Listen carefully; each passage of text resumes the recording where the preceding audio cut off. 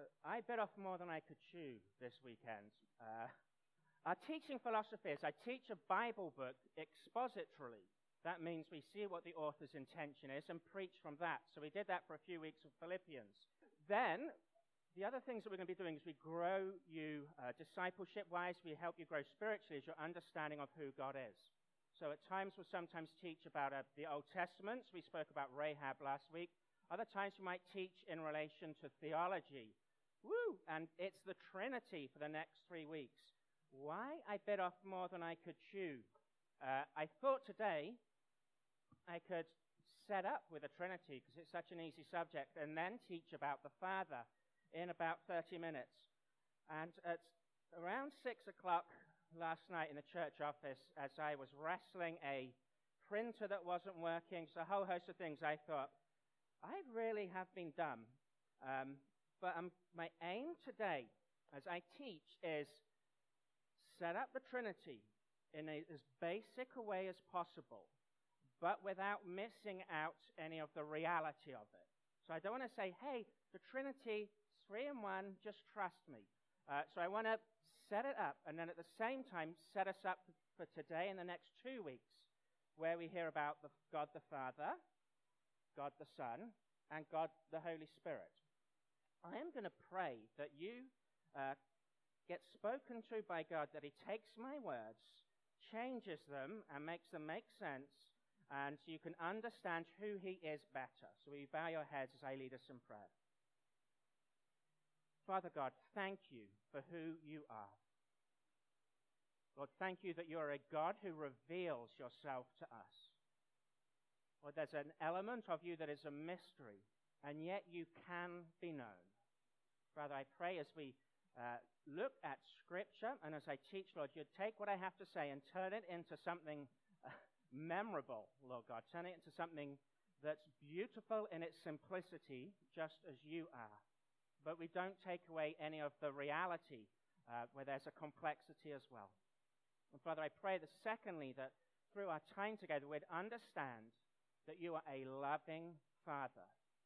That's at the core of your identity as well. I pray these things in your Son's name. Amen. Right. You've got handouts today. That's the first time it's probably ever going to happen. Because as I was preparing yesterday, I thought, there's so many Bible verses.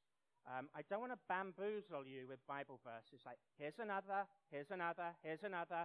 Read them all, and then no one have a clue what I was talking about. So these are for you to take home and understand some of the concepts of the Trinity. And if you want to look at them biblically, you can check them there. I will touch upon a couple of them. My first introduction to the Trinity, first time I used the word, I was 26. So I came to faith on the 11th of February 2003. I was 26, never heard the gospel. I was in Cambridge in England, and there was an outreach event, and they were talking about who Jesus was, and then we went into a small group session around a table. They said, does anyone have any questions? It was all quiet, and I'm usually the one that asks the dumb question, and I said, what's the Trinity? Is that Catholic? That was the extent of my knowledge. They kind of politely answered it, but I went into it thinking, I have no idea what the Trinity is. And even if I don't fully understand what the Trinity is, that doesn't completely matter. I want God. The Trinity bit can stay to the side. As I've grown in my walk, I've realized that understanding the Trinity is understanding the very essence of God.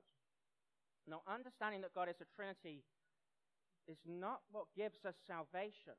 However, every heresy, every non-Christian that pretends to be Christian heresy has a false view of the Trinity, whether it's a false view of God the Holy Spirit, whether it's a false view of Jesus, whether it's a false view of God the Father. Heresies are based on a false understanding of Scripture. So I found this quote, and it feels accurate. It says, the Trinity, try to explain it, and you'll lose your mind. But try to deny it, and you'll lose your soul. I'm hoping your heads don't explode. I'm going to make it as simple as possible. God is a mystery. So if you're ever going through a crisis, someone will come up to you and say, God moves in mysterious ways, as if that's a satisfactory Band-Aid. The reality is God is a mystery, and that means that we'll never fully understand him unless he reveals something about himself to us. So even Jesus, people had a view of a Messiah. We didn't fully understand that he was going to die on the cross until God reveals it to us. It's the same with Trinity. We're going to look at the Trinity handout now.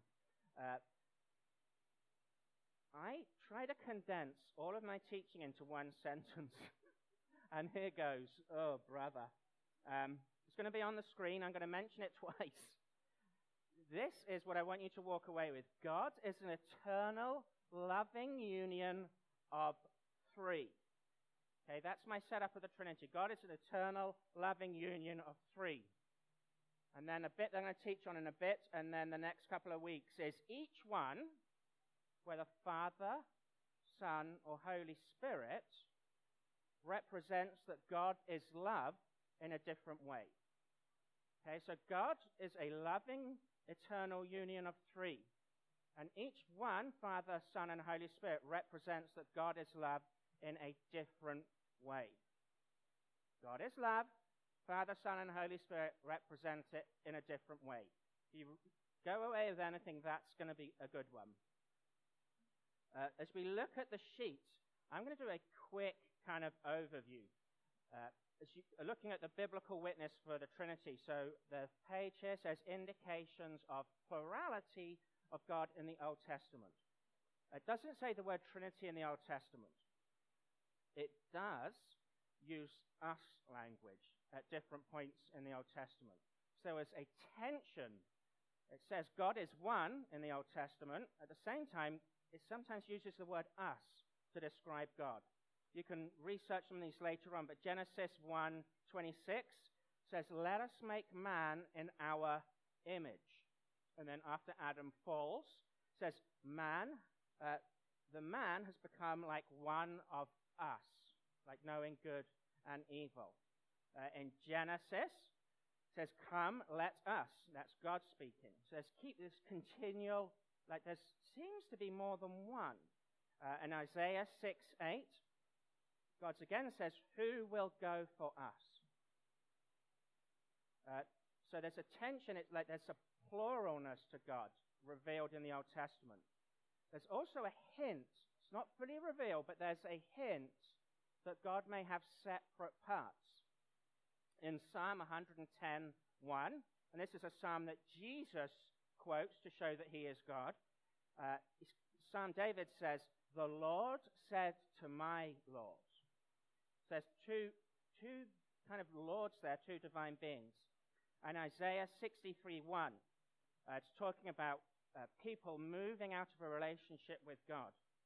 And in doing that, it says, and the people grieved his Holy Spirit. So in the Old Testament, God is not fully revealed yet, but it gives us a sense of us, there's a plurality, and also a hint that there is a separateness to God. The New Testament gives God in high definition. So the Old Testament is not in contradiction to the New Testament. The Old Testament gives you like a foreshadowing. Imagine, if you will, watching TV. If you grew up like I did 20 years ago, TV was largely blurry. So you still see the image, you still see the TV shows. If you now go to Best Buy and get yourself a 70-inch 4D high-definition TV, you can see the same thing, but a whole lot better. And I'm getting commissions. If you want a Best Buy voucher afterwards, come and see me. So the Old Testament gave you a good view of God, but not the crystal clear view. And the New Testament gives you that crystal clear view. And so it is with the Trinity. The baptism of Jesus. Jesus comes up out of the water, and the Father says, this is my Son in whom I'm well pleased. And Jesus sees the Spirit descend upon him like a dove. In the Great Commission, he said it in the same text here, Matthew 28:19. The Great Commission is, go and make disciples of all nations, teach them to obey everything I've commanded. It says, and baptize them in the name of the Father, the Son, and the Holy Spirit. So at the start of Jesus' ministry, Trinity message, at the end of Jesus' ministry, Trinity message, isn't something that kind of he accidentally said in the middle. It's really important to understand God. At the end of Corinthians, the Apostle Paul gives this benediction. You may hear it sometimes in the Catholic Church as, "May the grace of our Lord Jesus Christ, the love of God, and the fellowship of the Holy Spirit be with you now and forevermore." See, there's another Trinitarian view. I'm going to read two now to you also. Ephesians chapter 4, verses 4 to 6. You can get your Bibles out or open up your smartphones. Follow along with me. If I see you holding it horizontally with two thumbs and I hear level up, you're probably in the wrong app. So Ephesians 4, chapter 4, verses 4 to 6. Listen to the Trinity here. "There is one body and one Spirit, just as you were called to one hope when you were called. One Lord, one faith, one baptism, one God and Father of all, who is over all and through all in all." There's like a oneness and a threeness there. Also in 1 Peter verse 1, chapter 2. So Peter was one of Jesus' closest disciples. This is what he says about understanding Jesus and who God is. It's a letter from Peter, chapter 1, verse 2. He says, "Who have been chosen according to the foreknowledge of God the Father, through the sanctifying work of the Spirit, to be obedient to Jesus Christ and sprinkled with his blood." And finally, Jude, shortest book of the Bible, verses 20 and 21. There's another continuation that they're an indication of the Trinity in the New Testament. Is everyone following along with me so far? I've heard pastors should get a catchphrase. I grew up in a church, or went to a church, the pastor said, "Get it?" People would say, "Got it." A couple of people would do the snare drum, he'd say, "Good." I thought I've got my own one. I really like Austin Powers. So, "Ooh, behave." Would that be good? Okay, never mind. Anyway, following along with me, there are three truths to the Trinity. That's so wrong on every level. There are three truths to the Trinity. There is one God. Okay, one God. And we see that in Deuteronomy, Isaiah, 1 Timothy, Romans. You see that in the scripture verses there. So the Bible says there's one God. The Bible also says that God is three persons.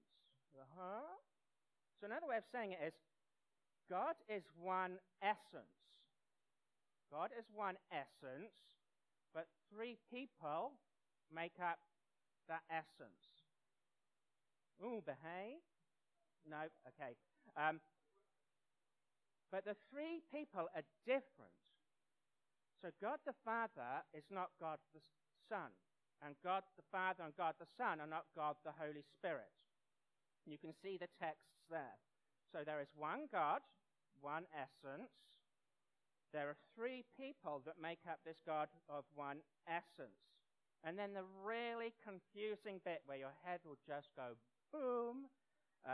Each person is fully God. That's the bit that you're just going to lose. Each person, God is one essence. There are three people.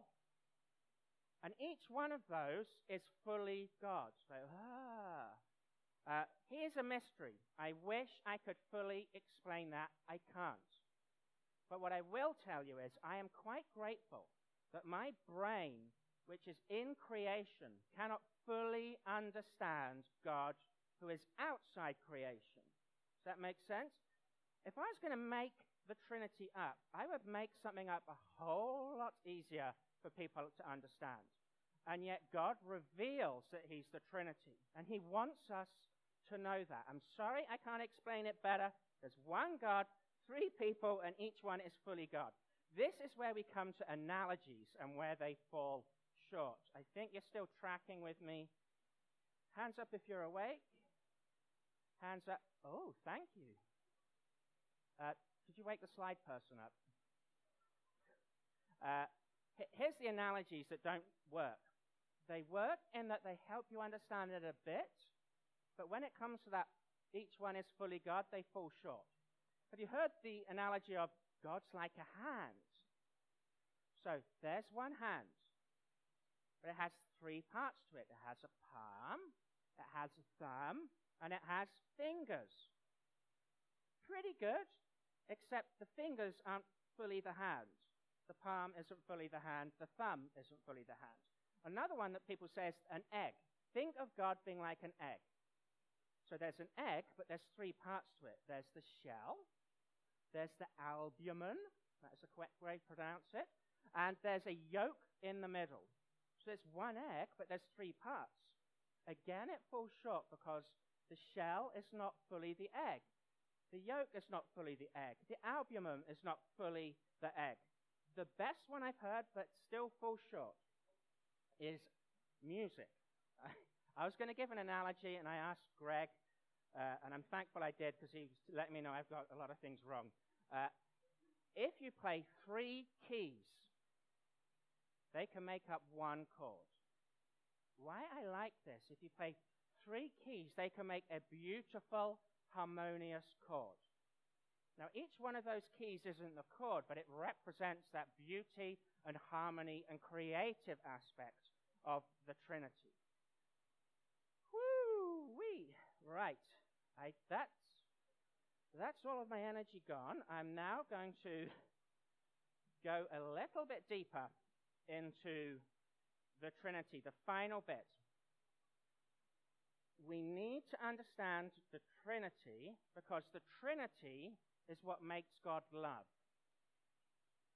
So without the Trinity, God is not love. With the Trinity, God is love. So God is of one essence. People say God is love. But without the Trinity, he wouldn't really be love. Difficult, but do you understand that basic thing? Without the Trinity, there is no God is love. That's why it's important to know. So God is a loving union of three. It starts with the Father. God, at his very essence, is a loving Father. And he's so beautiful. He's so good. He's so creative. He is life, and he has the source of life. That all of his goodness and beauty bubbles up and creates the Son. Now, he's not love after he creates the Son. He didn't need to create the Son to think, hey, I'm a good dad. It's just part of who he is. So very, very beginning, God in his identity as a loving Father, that creative goodness, love, just overflows like a waterfall. And it overflows into the Son. Jesus himself says, and his disciples must have been thinking, what were you meaning? Jesus himself says this in, let me find it, John 17:24. Right, let's have a go. John 17:24. Jesus has had the Last Supper. He's praying for his disciples. He's about to be fully revealed as God the Son, who shows love through sacrifice. It's about to be revealed as that, and he says in John 17:24, he's praying to God the Father. He says, Father, I want those who you have given me to be with me where I am, and to see my glory, the glory you have given me. And here it is, because you loved me before the creation of the world. As we understand, God is three in one. Starts off with the Father, creative, beautiful, loving. It kind of overflows into the Son.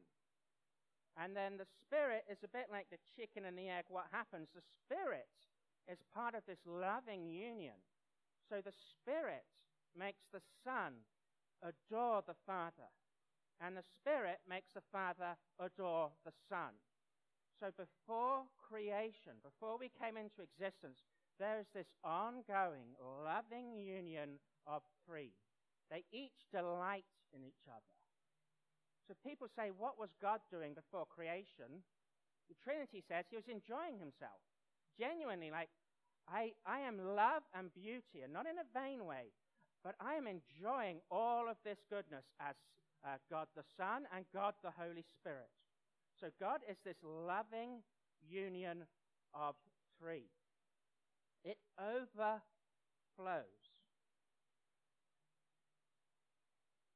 God, at his very essence, is love. I'm going to repeat the main point again, largely for my own sanity. So God is an eternal loving union of three. And each person, Father, Son, or Holy Spirit, represents that God is love in a different way. The Father represents that he is love primarily through creation. Now, I recommend digging in deeper. Systematic theologies help. You don't need master's levels one. This is a good one, Wayne Grudem, Bible Doctrine. It will show you that the Holy Spirit creates. It will show you that the Son creates. But the Father really demonstrates love through creation. The Son really demonstrates love through salvation. So if you really want to see God, theologians will say, when he's hanging on the cross, that sacrificial love, taking the punishment we all deserve, that's where you're really seeing God the Son. Now, the Holy Spirit sacrifices as well. Like, God is losing his Son. He's being without his Son for a period of time. The Holy Spirit's making a sacrifice. The Holy Spirit is holy, and he comes to live in me, a sinner. He has to put up with all of my thoughts, all of my quirks. That's a pretty big sacrifice. And finally, the Holy Spirit shows that God is love by giving of himself to us. So Jesus gives of himself to us. God the Father gives us love and gives of himself to us, but the Spirit is the one who lives in us. So God is a loving union of three. And we're now going to look at God the Father, and he shows that fatherly love through creation. Hands up if you're somewhat following me. I try to make it as woo! We have a smart room in here. I'm going to now go into the loving Father. As I was preparing this, I was reminded of my own dad. He visited last weekend. I see him once a year, once every 2 years. They're based in England. As I was working through this, I want to tell people the facts about God, the loving Father. And I felt God say to me, well, who do you say I am? And I could tell you lots of facts about my dad, Kevin Doyle, or I could just tell you what I know about Kevin Doyle. So I'm going to try and get that balance here. I'll give you some details about God, the loving Father. I'm also going to tell you what I know about him as a loving Father. Is the coffee full? Because I am going to need one later on. So God, in his key identity, is a loving Father. The very essence of God is this loving union of three. But the very first part of that loving union of three is a loving Father. So God creates the world as a loving Father. God rules over us as a loving Father. The harmony that God experiences in the Trinity is represented by the harmony we have in nature. Now, obviously, the world is fallen, and so we don't always have harmony, as we'll see with the crisis in India. But God created creation, and it was good. And he is committed in the fullness of time to making it good again. And he wants us to be on that journey with him. So God, at his very essence, is loving Father. Loving Father as a creator. That means, in relation to God, we are beloved. That sounds nice in an English accent. We are beloved. Darlings. When I first came to faith, I heard I was made in God's image. I said, was he a guy? Did he have a big nose? Did he have bushy eyebrows? I then found out being made in God's image means we're here to represent his kingdom on earth. When I put my faith and trust in him, someone said to me, "You have just become God's child, Andy. You've been adopted into his family." Whoa. But I did not like myself. I had addictions, a whole load of character defects, some of which I still have, less visible, but when you really know yourself, you really know that you can't earn your way into God's favor.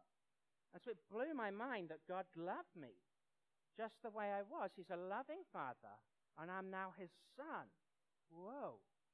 But for a few years, I behaved as if I was a son, and I tried to earn my father's approval. Over my Christian walk, 15 years now, I've realized through the hardest times, whether I feel I'm in love with God or not, whether my situation shows whether God is a loving father or not, I've learned that his fundamental identity is he is love. And so my fundamental identity is that I am beloved. That's so much better than just being a child. Does that make sense? So God says to Jesus, "Here is my beloved son in whom I'm well pleased." God sees each one of you like he saw Jesus coming out of that water. Think about that for a minute. Before Jesus did any ministry, he was the object of the Father's affection. Before you've done anything, any of the good works you were saved for, you are the object of your loving Heavenly Father's affection. God is a loving Father. He's a Trinity of love. And we are beloved. That changes everything. They say that spiritual formation, when you really grow spiritually, it looks like being more and more in love with God, the loving Father. And love is what transforms. So when I first heard God love me, even as an addicted jerk, he loved me like, what in the world is that? It just started changing me. I can't explain how, but his love made my life different. So spiritual growth looks like understanding we're beloved, but desiring to spend more time with God as our loving Father. The more time we spend with God as our loving Father, the more we'll receive his very essence, which is love, and the more we will grow spiritually and want to share his love with others. The less time we spend with God as loving Father, we kind of forget how good it is, and we don't spiritually grow as much. We're not as good representations of him. We become really religious. Now, good theology matters. It's heresy if you don't understand Trinity. But if we're highly religious and we say to someone, "Great, God loves you, put your faith and trust in him. Now do this, and be good, don't be bad," we've kind of added a whole lot of stuff there. What we could say is, God loves you. Through Christ, he's invited you into this eternal love relationship with him, and spend more time with him. You will love him back, and you will love other people as you love yourself. And you will grow, and you'll want to do good things. Do you see how that's different? So God as love transforms us. Final bit, when God was preparing this message, the thought kept coming to me, like, do you believe this, Andy? Am I a good father? And at times I have not believed that. When I've been really suffering, or when I've done children's funerals, that's a time when you're thinking, God, are you really good? But I do believe that at the moment. I believe that God is a loving Father. And I believe that when his providence is as a loving Father. So there's a situation that's really difficult. I don't understand it. I have learned enough to know. I've seen that he doesn't waste those difficult situations. I have seen that it works out for good for those who love him. I don't have all the answers now, but I know he is a loving Father. I don't see that in high definition yet, but I'm really looking forward to the time I do. 2 applications. One is be loving. The second one is my own application. Very unbiblical, but there we go. As I think of God loving me, I want to rebel against that. I think there's a loving Father. I don't deserve his love. It's almost like, do you ever get the box of matches? And they're the worst, they're the cheapest type. But they fold them over and you have to pull the little match out, and half of them work, half of them don't. That's me wanting to be old Andy, thinking I am still not who I want to be yet. I am still not fully in love with you, loving Father. I'm still not looking like Jesus. And I try and light this match of self-doubt, self-loathing. Is God real? It's like rain, like a monsoon rain of God's love comes down at different points. And I'm trying to light this match.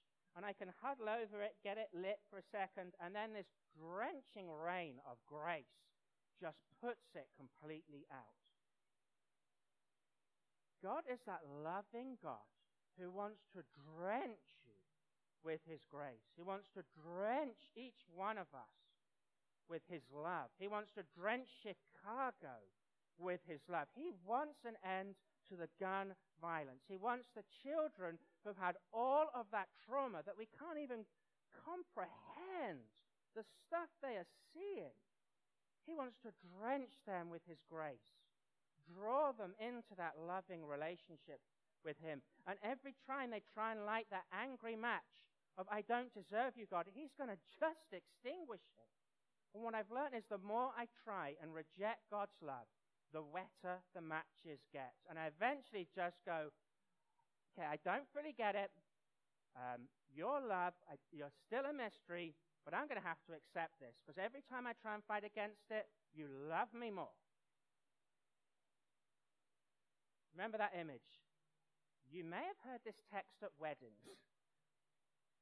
Be loving as an application this week. It's simple because God as love is simple. It's complex because God as love is complex. I'm going to read from you 1 Corinthians 13. This is a tremendous way when we receive God's love to show that love with others. This is what it looks like. 1 Corinthians 13 verses 1 to 7. If I speak in the tongues of men or of angels, but do not have love, I am only a resounding gong or a clanging cymbal. If I have the gift of prophecy and can fathom all mysteries and all knowledge, and if I have a faith that can move mountains but do not have love, I am nothing. If I give all I possess to the poor and give over my body to hardship that I may boast but do not have love, I gain nothing. Put your name where it says love now. Love is patient. This is who God wants you to be. This is who God wants me to be. Love is kind. It does not envy. It does not boast. It is not proud. Does not dishonor others. It's not self-seeking. It's not easily angered. It keeps no record of wrongs. Love does not delight in evil, but rejoices with the truth. It always protects, always trusts, always hopes, always perseveres. The Trinity part of this, the Apostle Paul didn't fully understand who God was. Now, God fully knows us, but over time, only when we meet God, the loving Father, face to face, will we fully understand him. Okay? So I may have a view that God's love, but I really don't know the full beauty of it yet. And so he says this, when we're with God face to face, all of the stuff here in our local church that we have to build up our faith doesn't matter anymore. We're with God's presence. There are no pastors, thank God, in heaven. You'll just go, there he is, I'm irrelevant. So here we go. Love never fails. Where there are prophecies, they will cease. Where there are tongues, they will be stilled. Where there is knowledge, it will pass away. For we know in part and we prophesy in part. But when completeness comes, that means two interpretations. The one I hold to is that means when Christ comes. There's another one where cessationists that don't believe in the ongoing nature of the spiritual gifts say, oh, that means the holy canon of Scripture. Some people hold to that. I definitely don't. It's when Jesus comes again. So here. But when completeness comes, what is in part disappears. And this is the mystery part. When I was a child, which we are, of God, I talked like a child, I thought like a child, I reasoned like a child. When I became a man, I put the ways of childhood behind me, growing up in the faith. This is what Paul says about God, and this is why we can relax in the Trinity. He says, for now we see only a reflection as in a mirror.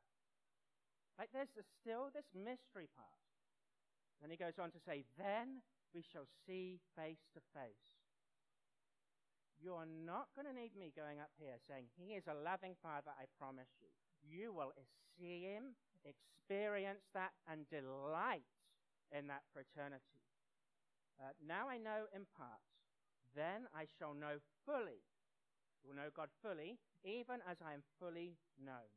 Now these three remain: faith, hope, and love. The greatest of these is love.